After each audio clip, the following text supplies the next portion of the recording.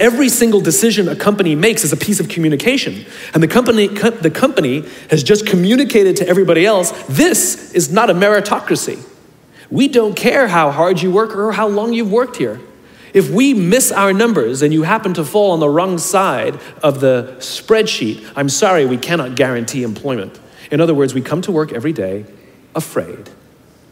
And we're asking our youngest generation to work in environments where how would any of us ever stand up and admit, I made a mistake? We're constantly being told, you have to be vulnerable. Leaders are vulnerable. What does that even mean? It doesn't mean you walk around crying, I'm vulnerable, right? No, what vulnerability means is you create an environment in which someone feels safe enough to raise their hand and said, I don't know what I'm doing. You've given me a job and I haven't been trained to do it. I need help. I made a mistake. I screwed something up. I'm scared. I'm worried.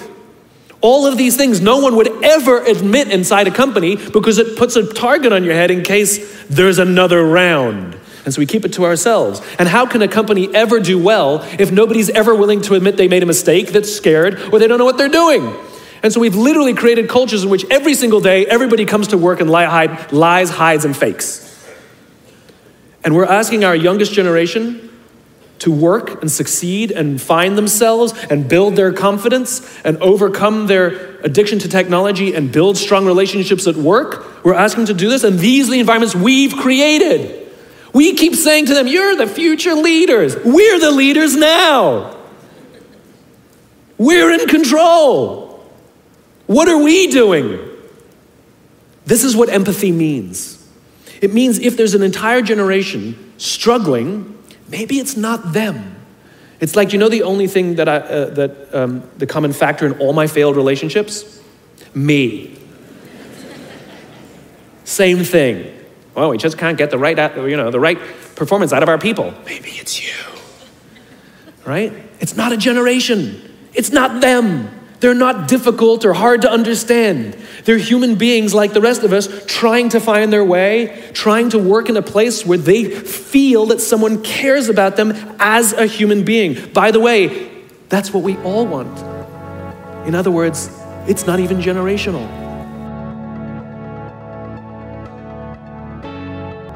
Welcome back to another episode of Gareth Talks. This is the final episode of Leadership Month, and we have just heard a clip from the great Simon Sinek. In this episode, we're going to discuss leadership traits that we need to adopt and learn in order to be a successful leader and to make an impact on the people in our charge, as well as the society in which we engage with. One level of leadership's responsibility is to know what you bring to the leadership position in terms of attitudes.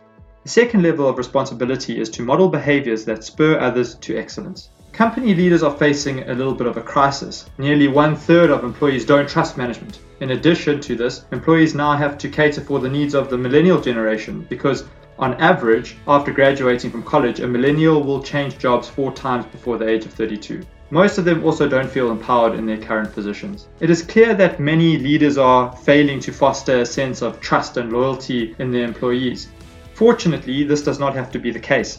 Managers who show great leadership qualities can inspire their team to accomplish amazing things. In the first episode of Leadership Month, I said that leadership was a learnable skill. And here are some traits that we can go through so that we can develop ourselves as leaders. Leaders need sincere enthusiasm. True enthusiasm for business, its products, and the mission of the business cannot be faked. Employees can recognize insincere cheerleading from a mile away. However, when leaders are sincerely enthusiastic and passionate, that's contagious. For instance, somebody who worked with Elon Musk on the early stages of SpaceX project said that the true driver behind the success of the project was Elon Musk's enthusiasm for space travel. A leader needs to have integrity, whether it's giving proper credit for accomplishments, acknowledging mistakes, or putting safety and quality first. Great leaders exhibit integrity all the time. They do what's right, even if that isn't the best thing for the current project or even the bottom line. Great leaders also have incredible communication skills.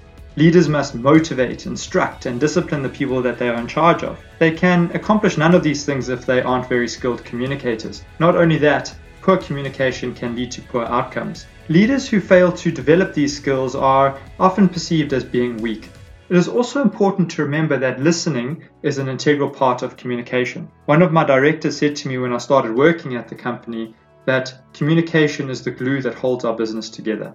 Loyalty is another trait which is important to leadership. The best leaders understand that true loyalty is reciprocal. Because of this, they express loyalty in tangible ways that benefit the members of their team. True loyalty is ensuring that all the team members have the training and resources to do their job.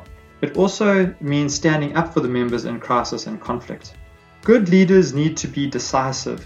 A good leader isn't simply empowered to make decisions due to their position. They are willing to take on risk of decision making. They make these decisions and take risks knowing that if things don't work out, they will need to hold themselves accountable first and foremost. Further, bosses who aren't decisive are often ineffective. Too much effort working on consensus building can have a negative effect.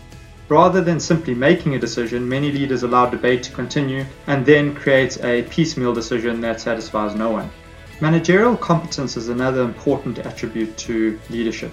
Too many organizations try to create leaders from people who are just simply good at their jobs. To be clear, those who emerge as being very good workers often have important qualities. They are the ones who have strong understanding of the company's products and services. They understand the company's goals, processes, and procedures. All of these are vitally important. On the other hand, being good at one's job doesn't prove that someone possesses other competencies that they need to lead. For example, can they inspire, motivate, mentor, or direct?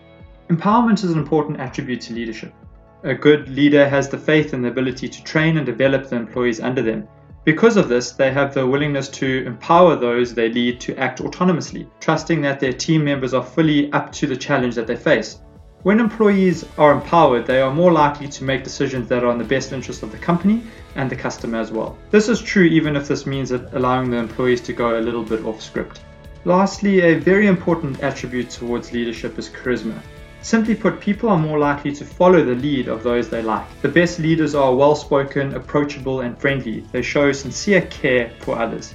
Every one of these qualities is absolutely essential to great leadership. Without them, leaders cannot live up to their potential, and as a result, their employees will never perform as well as they can either. Because of this, organizations must learn the best ways to identify and also develop these necessary traits in existing and emerging leaders. Therefore, recognize your staff, stand out and become more visible. Be yourself and stand up to the hierarchy. See yourself in as great a light as others sometimes project onto you. Speak your mind when you tell others what you think.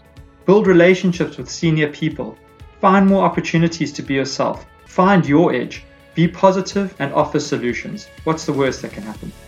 Thank you for listening to the final episode of Leadership Month. Join the show next month when we will look into marketing, where marketing trends are going, and how to be effective in your communication. Gareth Talks is available on iTunes, Stitcher, SoundCloud, and GarethTalks.com. Leave your comments and join in on the conversation.